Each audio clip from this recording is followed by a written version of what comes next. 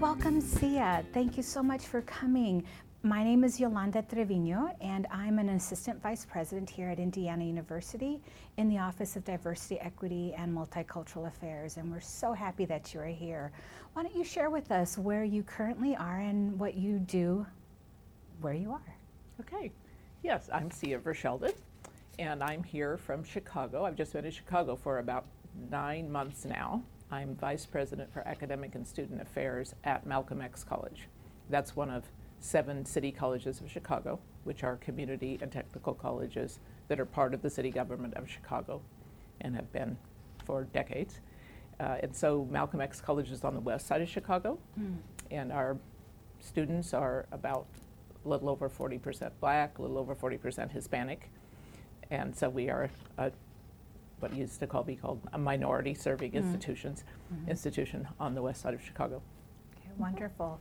So our population here in Bloomington is a little bit different, but at the end of the day, we're all serving students, right? We're whether we are minority serving or predominantly white, but we're serving our students. And I want to say thank you so much for writing the book that we'll be talking about today, Bandwidth Recovery. And as I was thinking about our conversation, really, and I'm really just going to ask a couple of questions and have you share with me your thoughts as you were writing and as you were trying to communicate to us, the reader. And I thought maybe the best way to organize my thoughts was to maybe focus our thoughts into 3 different categories, to talk about the book, the premise of your book, and the central points that you wanted to make within the book. And then recommendations for those of us involved in the process and in learning spaces and in the process of learning.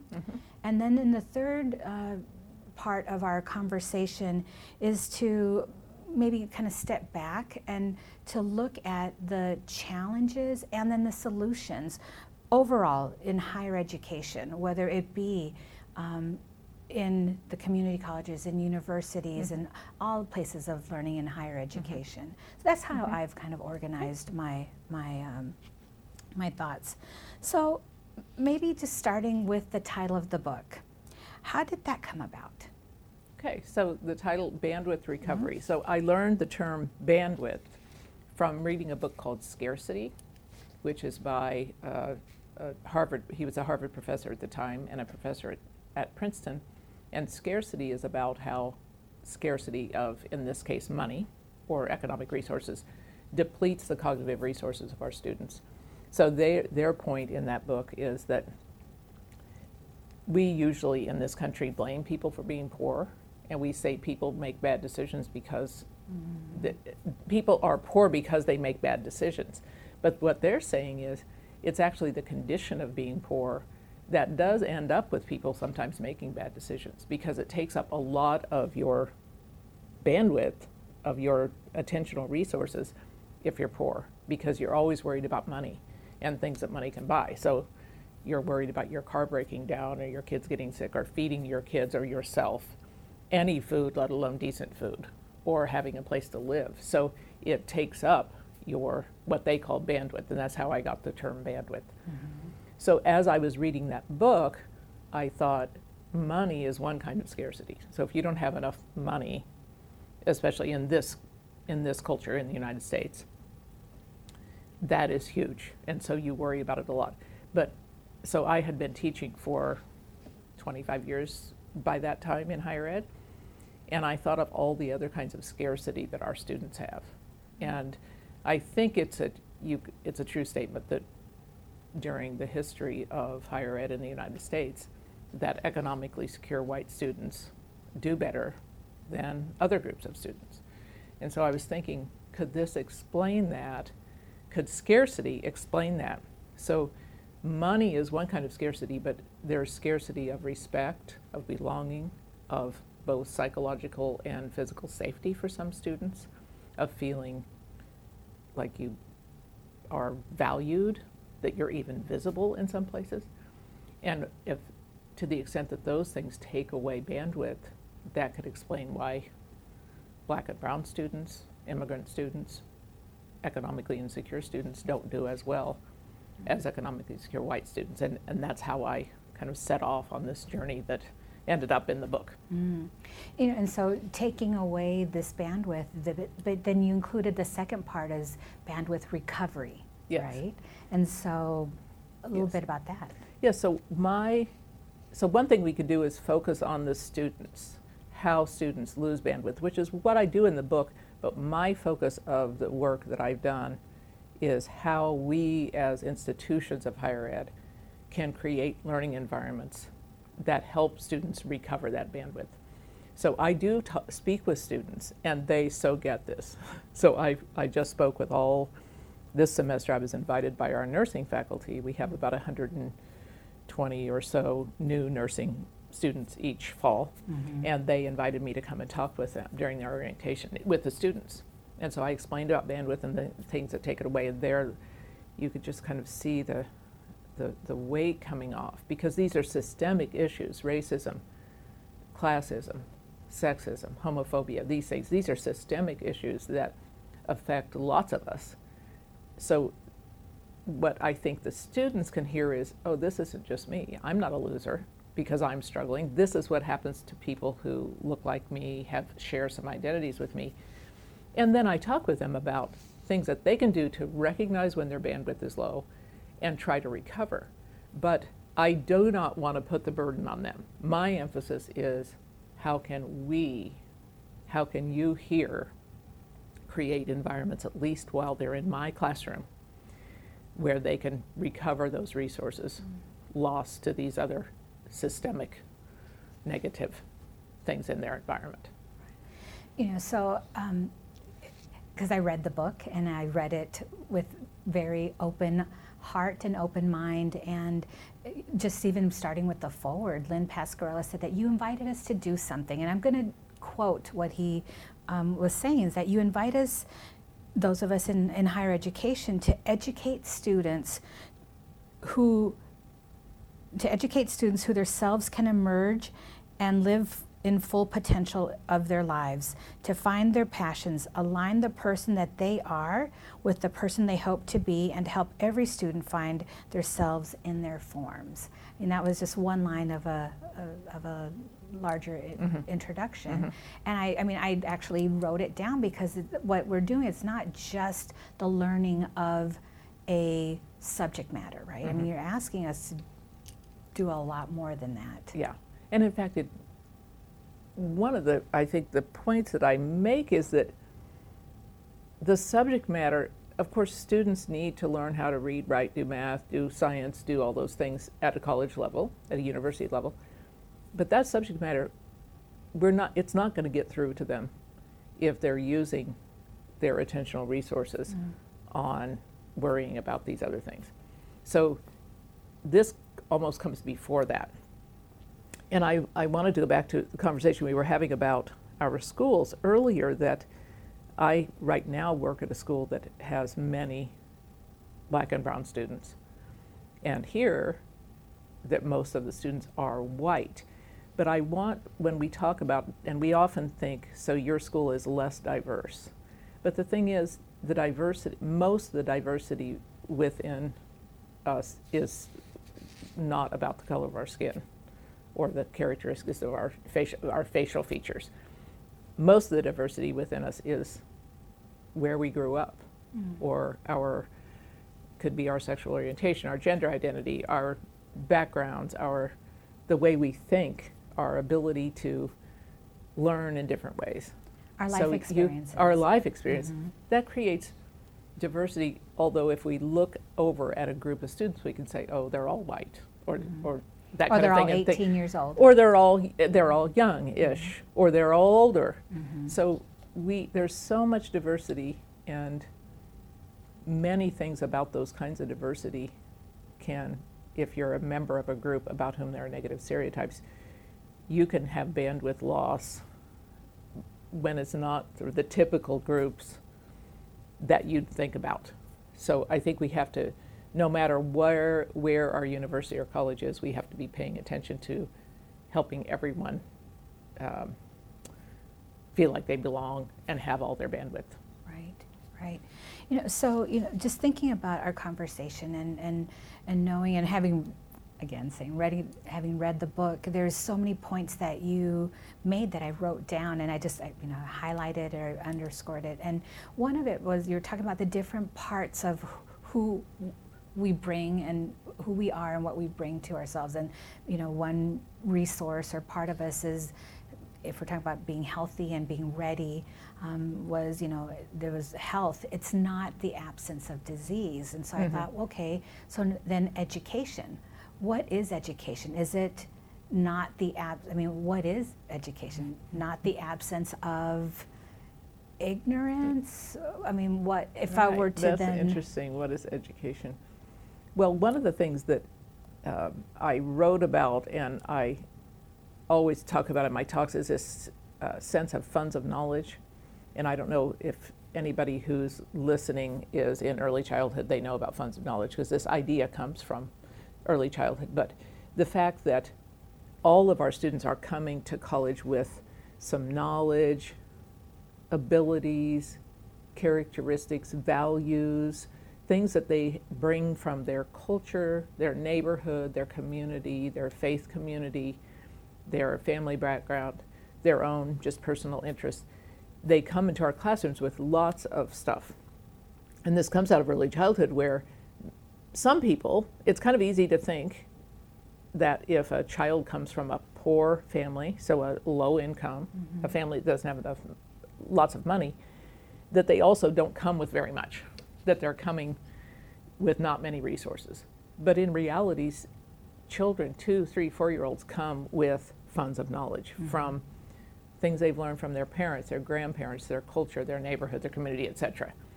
And the idea of funds of knowledge is to start with those. It's a strengths perspective. So start with what is the child bringing into the room, and let's leverage that to do the other kinds of learning. And so when I read that, it's same is true of our students. So if you are in this country a non-majority by a variety of descriptions, low income or poor, first generation student, and I'm sure you have quite a few first generation students here, and you get to college in this country, you're coming with a bunch of stuff because you've survived to whatever age you come in with sometimes very few resources, financial resources, and you are at college. But many times we focus, I think, on what the students don't know, that they're not, quite reading at a college level, or they don't do math quite well enough, instead of focusing on what are you bringing. And that's so you go back to education.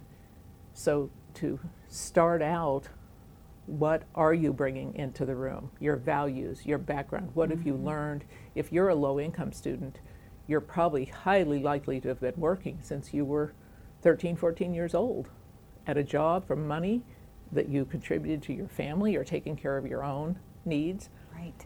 Well, holding down a job brings with it lots of skills and abilities, right. Teamwork, and you bring that into the room. And if we started with the attitude, what are you bringing? So I think in education, if we acknowledge that as part of education, so don't look at our students as you're coming in here as this blank slate. Right. And we have to tabula rasa, we have to put that. Yeah, we have to pour stuff into you. Rather, what are you bringing, and how can we then enhance that to have you be educated in? It's just a different way. It's not. You're not educated. You have education, but now we want to build on that. I was thinking, right, so what is education? It's not that you're, coming with a blank slate, but that you are coming with many things that maybe we as the faculty member or the instructor, maybe that we haven't, maybe it's, I don't want to say our tabula rasa, but that we haven't had the time to prep or to prepare for seeing what it is that the students are bringing with them. And I think, and that's where what you're asking us to do with this book is to say, okay, so if we're in this circle or in this room or in this time and space of learning, then how do we create an intervention or a time that really is going to maximize that experience, with everyone. And that, to me, saw the onus as being on the institution and those of us who are part of that. And I think it's time, I think, and many people have been saying this, I didn't just make this up, that we as faculty kind of just move over a little bit. And I went to college, like many of us did who are in the professoriate right now. We went to college when you went to classes, you listened to lectures, you took your notes, then you took a test where you told the professor what you know from what he or she said. And I happen to be very good at that. And so are lots of people who are professors, who are especially my age and a bit younger, because that's what school was, and those of us who are good at it went on. Well, now we know that's not particularly the best way to help students learn. A better way is to engage those students. But in order to engage them, you have to first believe they have something to offer. Because if in your mind they are the blank slate, then why would you engage them? So we need to get out of the way a bit more and engage our students. And if they are not feeling like they belong, if they don't feel respected, if they're hungry, if they have housing insecurity, if they are worried about, if they're hearing racist comments, if they're hearing homophobic comments, so part of their bandwidth is taken up by that, they're not going to learn anyway. So engaging them and helping them to feel more like they belong in the classroom is going to end up with better learning in the end. And I know that some people have tried. There are these, sometimes people call them non-cognitive interventions. I think it's all cognitive. It is all cognitive. But anyway, so right. It's, for instance, in what we call developmental math, I don't know what you call it here, but if students aren't quite ready for college algebra, let's say, so you have this pre-college algebra class, some people have done these non-cognitive interventions, like working on people's self-confidence, helping them feel like they belong, working on their hope, a full half of a semester, and then working on math the second half. And these students have better outcomes in math compared to students who spent the whole time on math, because the thing is, it isn't about math fundamentally. It's about some of these other things that are getting in the way of learning math. So I think we can do some things that come out with equal or better learning outcomes of the outcomes of the class. So this is content, disciplined content. But just covering material, if students don't have all their bandwidth in the room, you can cover it, but it's not going to get through. I forget what the question was. I probably went way off. I mean, there's just so much in my mind, because I was thinking, I love your title in that of your administrative title, that it's both academic and student affairs. So it's both sides of what's happening in and outside of the classroom, to say, well, whatever's happening, what you're bringing into the classroom, you're hungry, it's 10 o'clock, you should have had breakfast, or it's not quite lunch yet, but be focused. And so knowing that, again, when we talk about hunger, yes, maybe the immediate, but more long-term, and what does that mean? So that I was thinking about, merging the holistic, the whole person, right? The having them to be ready to become their full potential. And I think that,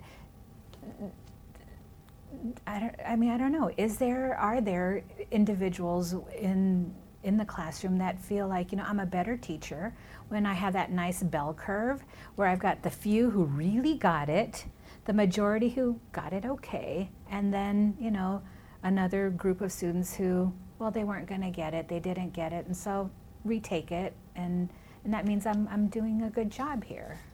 I don't know. Yeah, I'm not really into the bell curve thing of that there's certain students who aren't going to get it. And there's this idea of weeding people out, which is, I spent most of my career at Kansas State University, so a university quite like this one in Indiana.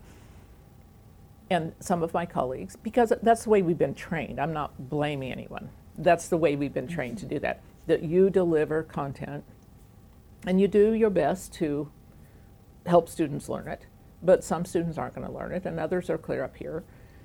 But there's that middle group of students who are so ready to learn if we help them with some of these other things. And you talked about academic and student affairs and in and outside the classroom. Students don't have that. A student doesn't have this part of me is my classroom part and this part of me is my student affairs part, where it has to do with housing or the counseling center or the tutoring center.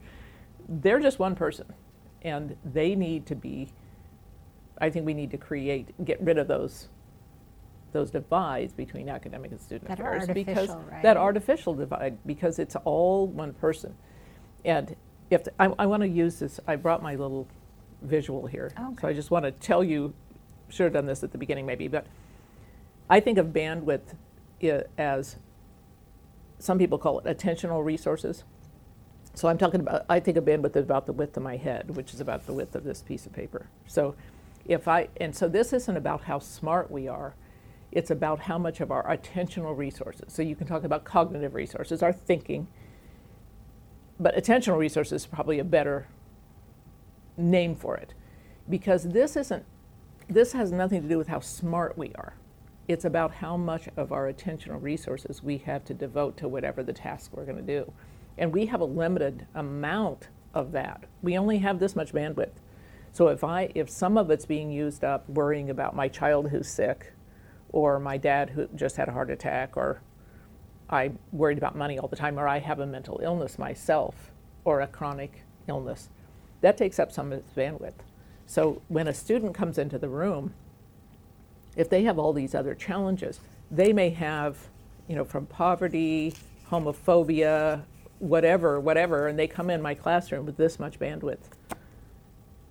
I can be a brilliant teacher, and they're not going to do very well.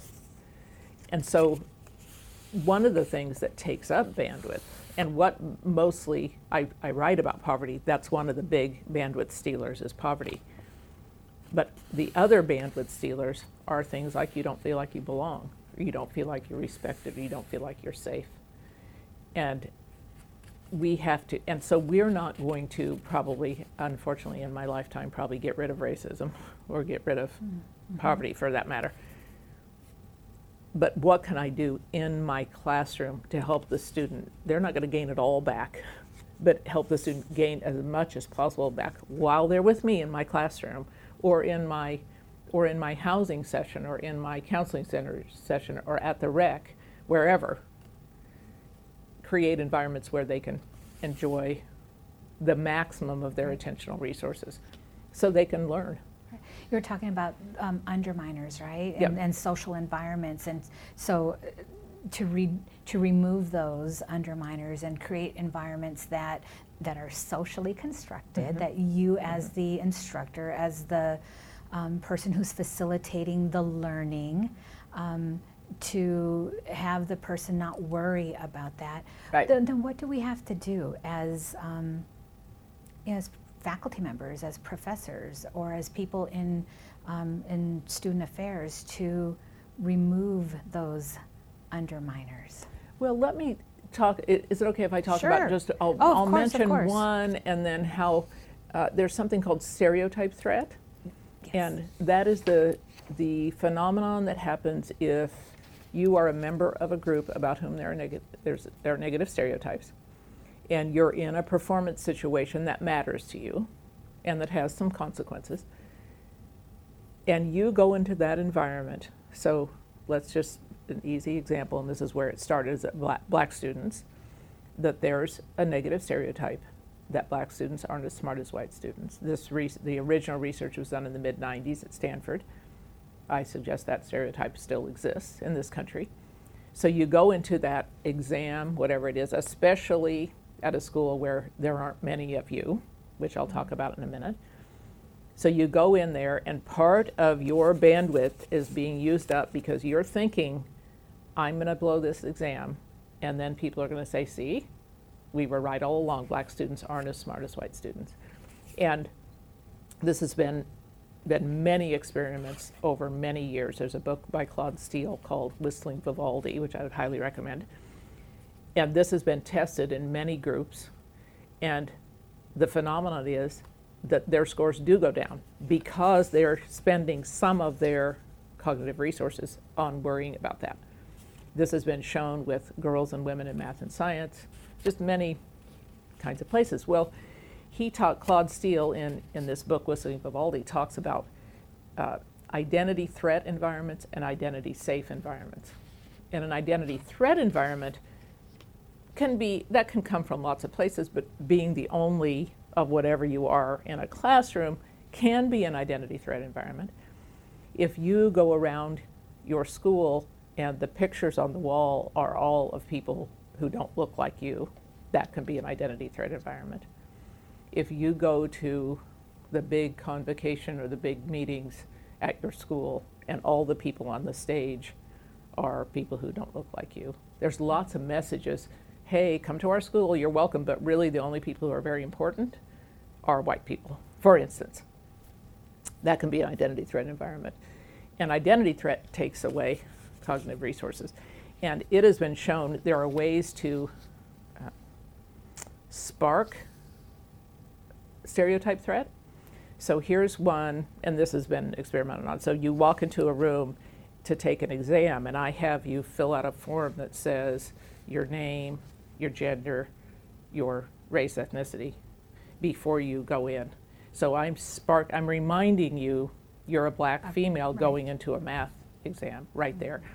Or I just heard somebody say on a writing test, they had to check English is my first language, yes or no, which just sparks that and makes it worse. Versus coming into a room, let's say if black and brown people are a small numerical minority, so you're kind of already a little nervous. What if you come into a testing environment where there are pictures of people, black and brown people, from history, positive examples, and you don't have to fill out that stuff that reminds you right there. That could help create an identity safe environment, which is why we have the kinds of things you were telling me you have in the safe spaces for students, is to create identity safe environments.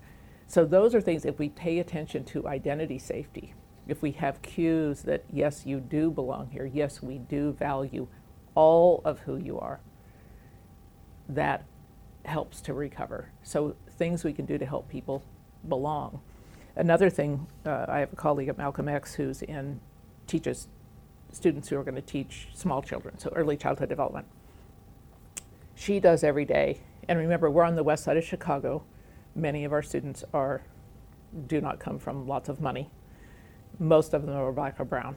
So by definition in this culture, they're coming in with some bandwidth challenges. She does every day at the beginning of class, does what she calls a check-in. And so the students are just checking in. How are you doing? Her rule is you have to say one sentence and you can't say more than 3 sentences. So everybody because sometimes the quieter students might not say anything. She wants everyone to say something. So mostly it's good or bad things, like I'm worried about my dog, or I had a great weekend, or those kind of things.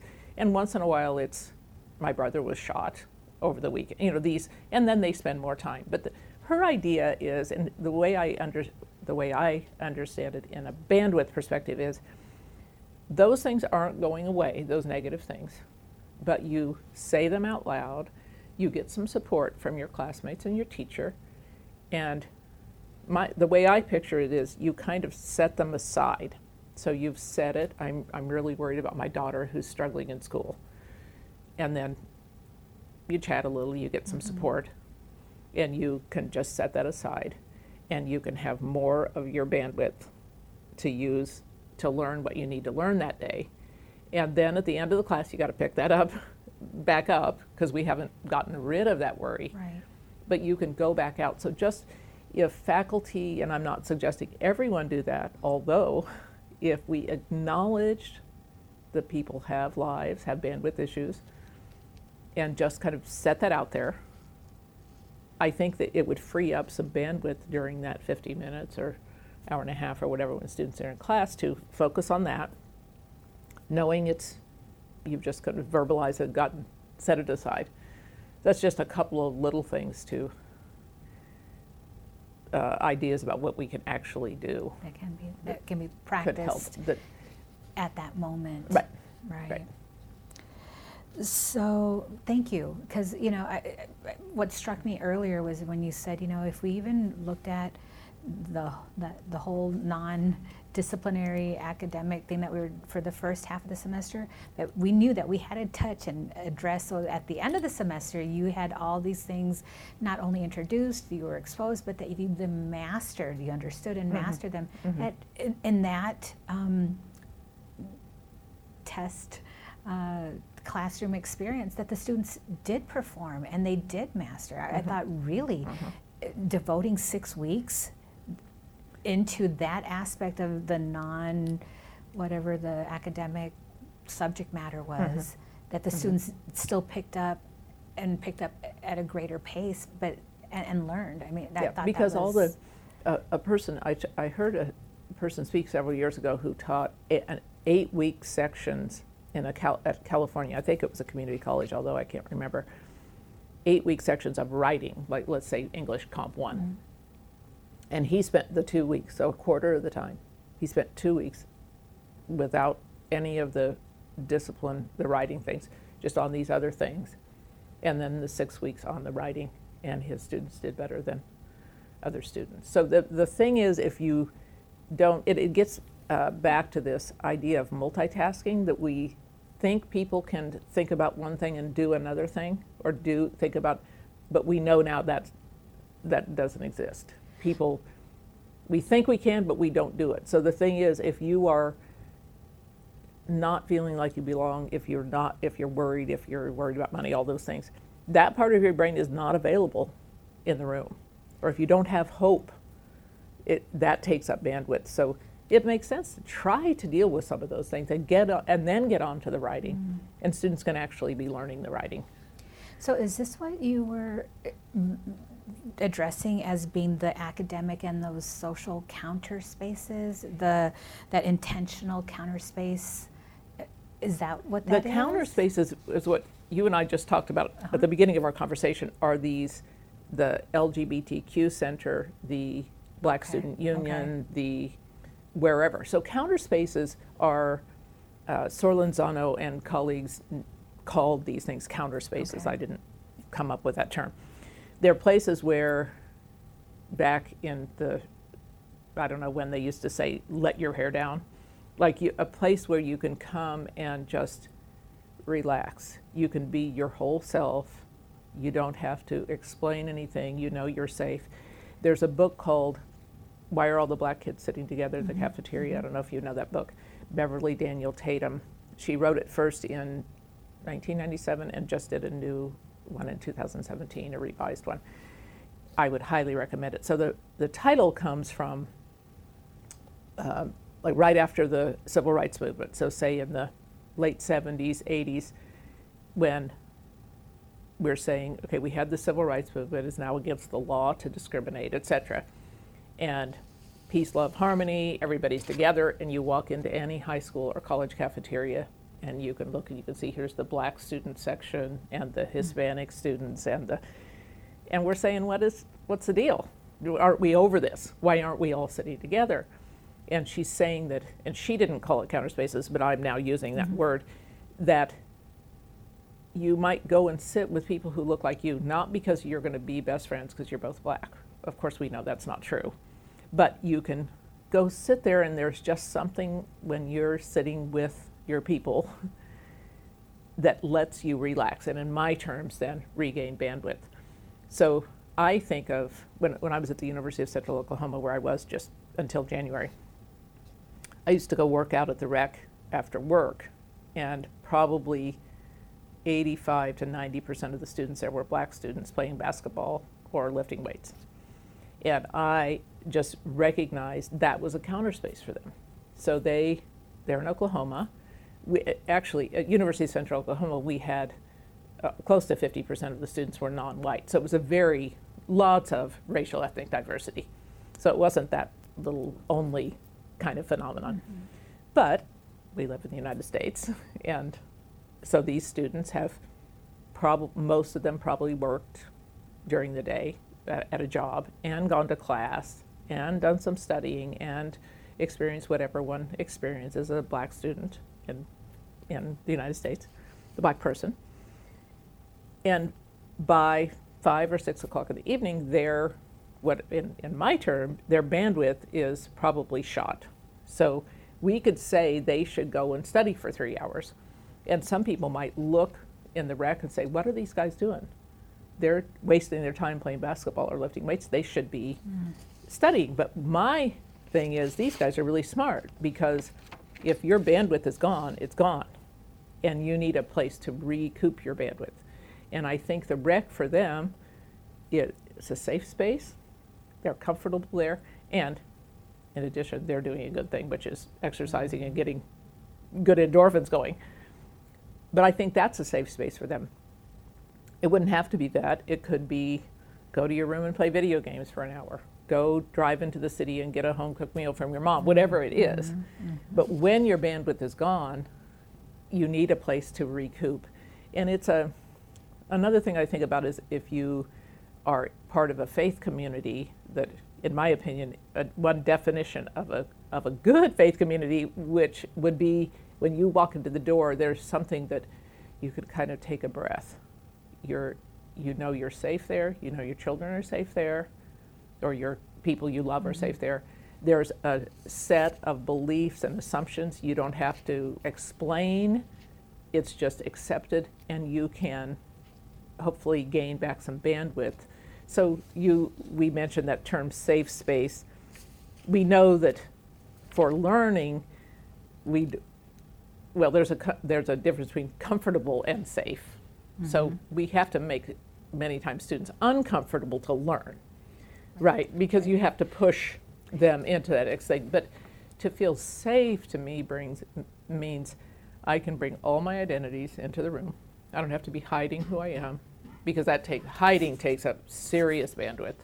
If you can't be your whole self, if you have to hide the fact that you're gay, or you have to hide the fact that you have a mental illness challenge, or you have to hide the fact that you have a learning disability, all those things. Hiding anything takes up tremendous cognitive resources. So safe to me means being able to bring your whole self into the room. So you can free up as much of your brain power, your intelligence, your whatever, to learn. So that's what the counter spaces are about. Okay.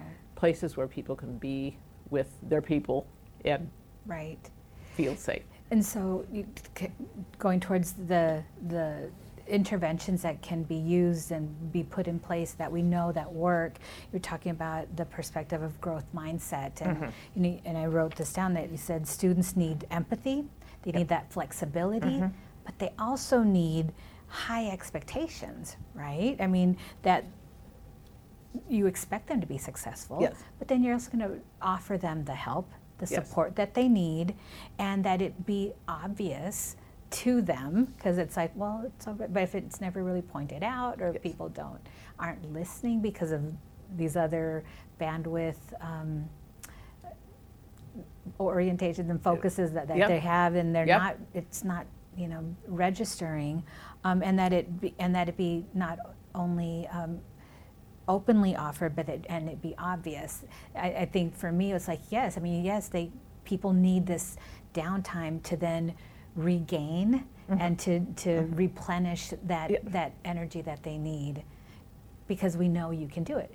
Right. You're not going to be admitted if we didn't think that you could do this. And I think that's the thing that oftentimes, maybe it's at the sophomore level, the second year, or at whatever stage in your academic studies, that you forget. You forget that you weren't admitted because they needed X number person who you think you are, but they admitted you because they knew that you could do it. Yes. Yeah, you had to work hard. Right. Right. But we're going to help you to be successful. And students sometimes forget that other part, that we do have high expectations, and we're going to help you meet them. Yeah, that's one of the things I write about is a high hope syllabus, which I got that terminology from colleagues at Chaffey College, which is in California. And a high hope syllabus is high standards, so just what you were saying. So we expect a lot. High expectations, high standard, and high support. This is there's a term called scaffolding, which also comes out of early childhood education. So you don't just assume everyone knows how to comes into your class knowing how to do the same things. You scaffold, which means you do steps. And we know that for many students and people, that a goal that's up here can be just very intimidating, and you just can't even see how you can get there, like graduating from college. But if you break that goal up into pieces, that increases significantly the chance somebody's going to get up here. And it's the same thing in classes. So if you could put on your syllabus, there's a 10-page paper due on December 10th that's with this kind of citation method and these kind of references and this, and you can write a paragraph in your syllabus and then you can say, okay, go for it. Or you can have on September 10th, students can turn in a proposal about that paper. Here's what I want to write about, and you can give them feedback. And on October 10th, they can have an outline and a set of 6 or 8 references. So you can tell them, oh, these are legitimate, or no, you need to look for this. And then on November 10th, you could have a first draft of the paper, and you could give them feedback. And better yet, have peer feedback, so have students read each other's papers. And then on December 10th, you have that goal, that last thing. And what is nice about this, like many of these interventions, that kind of scaffolding does no harm to the student who comes in already knowing how to write a 10-page research paper. And in fact, what I've been thinking about recently is, I was that kind of student when I arrived at college, because I went to a decent high school in a little town, and we had no frills, but we learned to read, write, and do math. And so we came to school, and of course coming to school as a white person, I had most of my bandwidth when I was in school. So I could write that paper up here, but what a teacher could say to me if she knew that is, when I turn in my proposal, she could say to me, yeah, Sia, I know that proposal will get you an A, but really you could do more than that because you already know how to do this. So why don't you push a little bit more and take on a little bit more complex topic, for instance, which would be good for me too. So this isn't just about how do we help these students who are struggling. It's about how do you support each student where they are, because some students will come in never having written a paper like this. Why would we expect that they would know how to do it? So you can help, so that's what's called giving lift to people who, so who gets the lift from that as far as grades? Because I'm going to get an A anyway, probably. Because I was a good student, I came prepared. Not because I'm better than anybody else, but I already knew how to do that. But it gives lift to people who might otherwise have gotten a C because they didn't really know how to do it. And that's what equity is about. It gives help to the people who really need it, and it doesn't hurt me. And this methodology could also help me to do better, but it doesn't hurt a student like me. I'm going to be okay anyway, because I came in with these different skills and abilities, and with probably more of my bandwidth intact than some of my fellow students who are struggling with lots of other things. Yeah, so I think that issue of keeping standards high, so this is not about lowering standards, it's about keeping them where they are, but providing the support, like you mentioned, to help students there, and making sure they know that, which is another thing you mentioned, that I might, as a faculty person, I know I will support them, but how will they know? Because they might have been in other educational environments, not even here, where they didn't get that support. So we need to be really upfront that here's what I'm going to contribute. We're in this together. I'm committed to everyone in this class learning this material. We're in this together. You know, I kind of made me think, because there was about the idea of the marginal man, the cultural hybridity, and I speak Spanish. That was my first language. Even though I was born, even though I was born in California, raised in Minnesota, my first language in my home was Spanish. And so when I went to school, I did not speak English, and I was ashamed of not knowing English, and then that I knew how to speak 2 languages when only everybody else was only speaking 1. But at a certain point, I began to realize that individuals who are bilingual, bicultural, or multilingual actually have many more doors that get open to them. And so that when we have, faculty who say, we're in this together, I'm going to make sure, I'm invested in you just as much as I'm asking you to be invested in learning this subject matter, because you need it to graduate. You need it to help you to be ready for when you leave this time period of practicing, of gathering that toolkit. And it's that the high stakes of when you're only 18 to 24, or at a certain time in your life when you're thinking, well, when I'm done with this and real life happens, knowing that this is all those experiences that you want to have. You want to have as most very diverse, multi experiences as possible, to then to be ready to not just accomplish a task, but to be at the table, to make those decisions, to be another voice for solving a problem that's pretty probably going to be global, or not just for this one particular situation that you have at hand. So maybe to as we get ready to wrap up our time, I have a couple of questions that were given to me that I'm thinking that others were thinking about when they read the text, and so there's 5 of them, and I might just go 1 or 2 and see how you feel about them. So the first one says, so presently, what do you see as the greatest challenge to the accomplishment of the overarching mission of higher education? And what do you project to be the greatest challenges in the future? Well, I think the greatest challenge is one of equity, because higher ed costs too much money for many, many students. Although it's not all about money, because many states, for instance, now have if you accomplish XYZ in high school, if you graduate from a high school in Oklahoma, you can go to any community college in Oklahoma for no tuition. And lots of people don't do it. So some of it's not about money. I think the biggest challenges, money is one of them, that higher ed should be more affordable for the average person, so that students don't have to go deeply in debt. Because going deeply in debt, I think, is affecting, well, I know it is, I don't think, it's affecting us after. So many students are affected after graduation, that they're in jobs, because they have to have a job that pays X number of dollars so they can pay that loan back. There's just many traps from loans afterwards. But I think that racism, classism, sexism, homophobia, all those isms are hugely affecting higher ed, because higher ed in general, our institutions reflect the society. So we'd like to think, and we try to be oases of equity. We try, I think many of us are trying very hard to have institutions that are not racist and are not sexist and are not these things. But the reality is that we're humans. We reflect the society.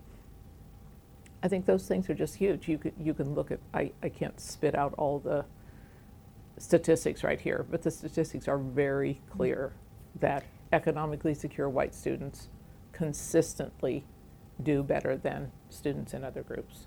We've increased in the numbers of black and brown students who get to college, but the completion rates are still just terrible in comparison to white students.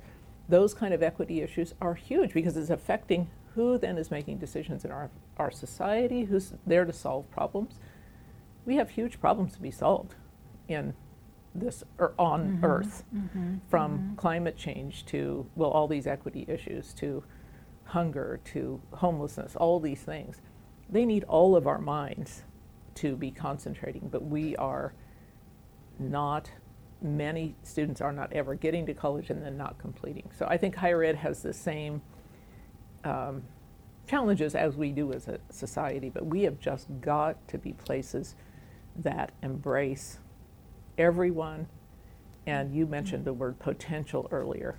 We have to have places where students can come and reach their whole potential and not be drugged down by some of these bandwidth stealers, so that we can all succeed. And I think so many parts of higher ed we're trying, but I think those are the challenges now and in the future. You know, you're talking about being an oasis or oases of equity, and others see higher ed as ivory towers. You know, the haves and the have-nots have the opportunity to, and those who didn't have the opportunity. And we're in a time right now where we see individuals who did not have that opportunity, who chose not to have that opportunity, and who, you know, are, you know, helping to shape the society that we're living in. And so those of us who are in a place of awareness, enlightenment, and truth, you know, lux et veritas, you know, to say, well, wait a minute, we want to have us all grow. Why is it that you were at the very beginning, you said this is not about framing it in a way that it's the deficit model where there's a certain a certain amount, and then you either have it or you don't, or you're not going to have it, but that we all can raise and we can all benefit from this. And so that, you know, that was, while you were talking, that was what was coming to my mind, to go, oases of equity. You know. So then, if that's what we are, in what ways then might teaching, right? Because that's what we're here to talk about. How do we then help to shape that so we can reach and attain it? How might teaching, in what ways might teaching in particular become a pathway to the solutions to some of these current and future challenges? Do you talking professors? So how yes, can we? Yeah, the pedagogy and. Well, I think I mentioned it earlier. I think many of us have to step aside and focus on the students and engage the students a whole bunch more, instead of us putting stuff inside the student. You mentioned earlier about you grew up speaking Spanish at first. It's some of the things I talk about, and a lot of what I emphasize, I think, is about some paradigm shift in the way we think of what students bring into the classroom. And having a different language than English in the United States as your first language is a good example, because if I came to you now and said I speak French and English, people would say, oh, she's bilingual. Isn't she so clever? She has something I don't have. But English language learners, so immigrants or people who spoke a different language at home, we call them English language learners.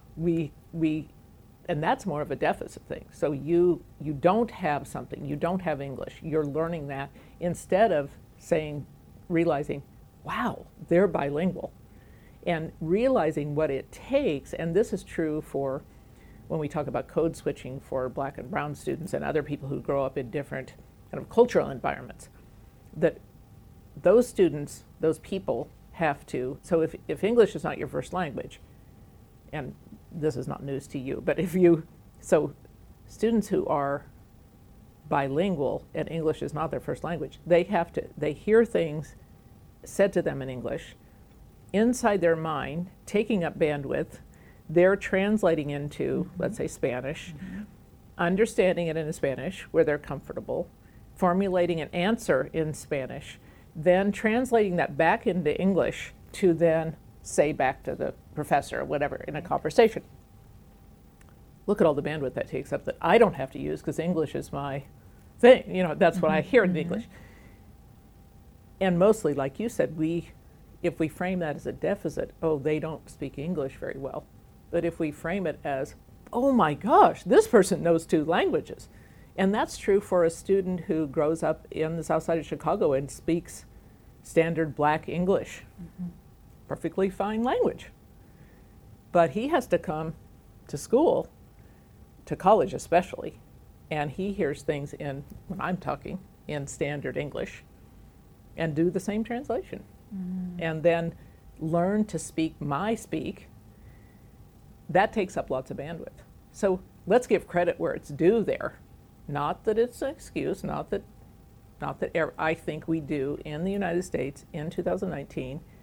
It's our obligation to teach students to speak and write standard English, because that's the language of business.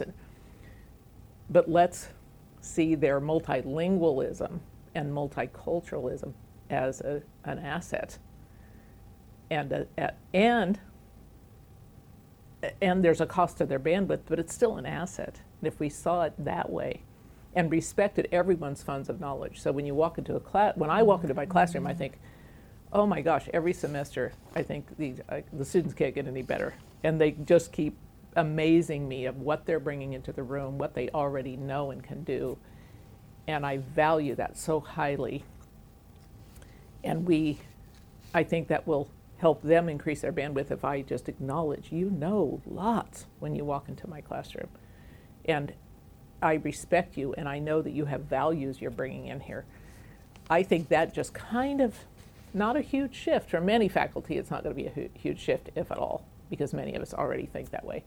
But I think that can help students free up bandwidth if they're respected. Right. Yeah. So I'm just going to close just my thoughts, and thank you again for coming, because I really was looking forward to meeting and having this time to speak with you in terms of bandwidth recovery, knowing that it's not a finite or limited amount, but it can be reduced.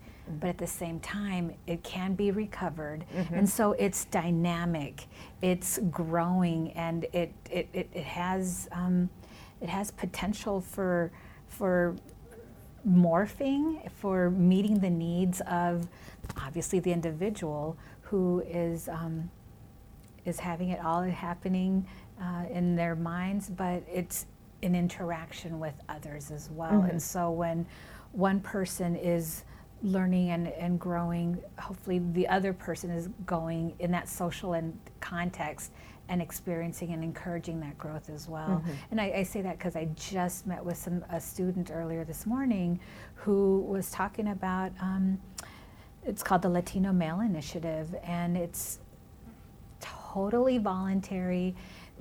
Young men come together to support each other and to meet each other where they are, from freshmen to graduate students to even young professionals, to be there to hear, to listen to what is being said and not said, to provide examples of what resources are available, and and then to then say, and hopefully this is going to work. And in your book there's a lot more in there, but you talk about interventions. If it works, scale it out, scale it up. And if it doesn't work, based on evidence, then discontinue these ways in which we're trying to help individuals reach their potential and learning. And so in the classroom and outside of the classroom.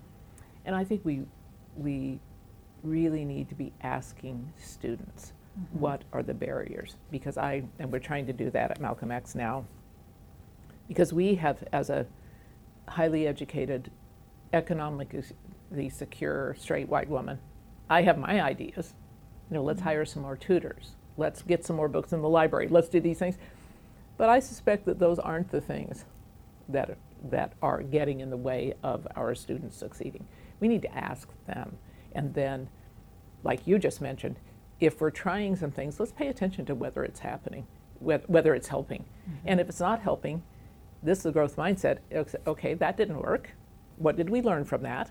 And let's try something else. But I think we need to ask students, and that is not an easy thing, because students do not necessarily feel safe to be honest with us, especially if you're a black or a brown or poor student or an immigrant. You have been taught that not everyone is trustworthy, which is factual. historically. So to get students to be honest and feel safe enough in a space to say, here are the barriers, here is what I experience when I walk into this library or this room or this classroom, that's when we'll be able to get, I think, to be able to have some interventions, have some revisions of whether it's even infrastructure, buildings, what kind of messages are students getting if we could, to the extent we can understand what the barriers are, then we can do better in trying to remove some of the barriers. Right. Yeah, but understanding it's not easy. Right. Yeah. Right. Thank you so much. Thank you.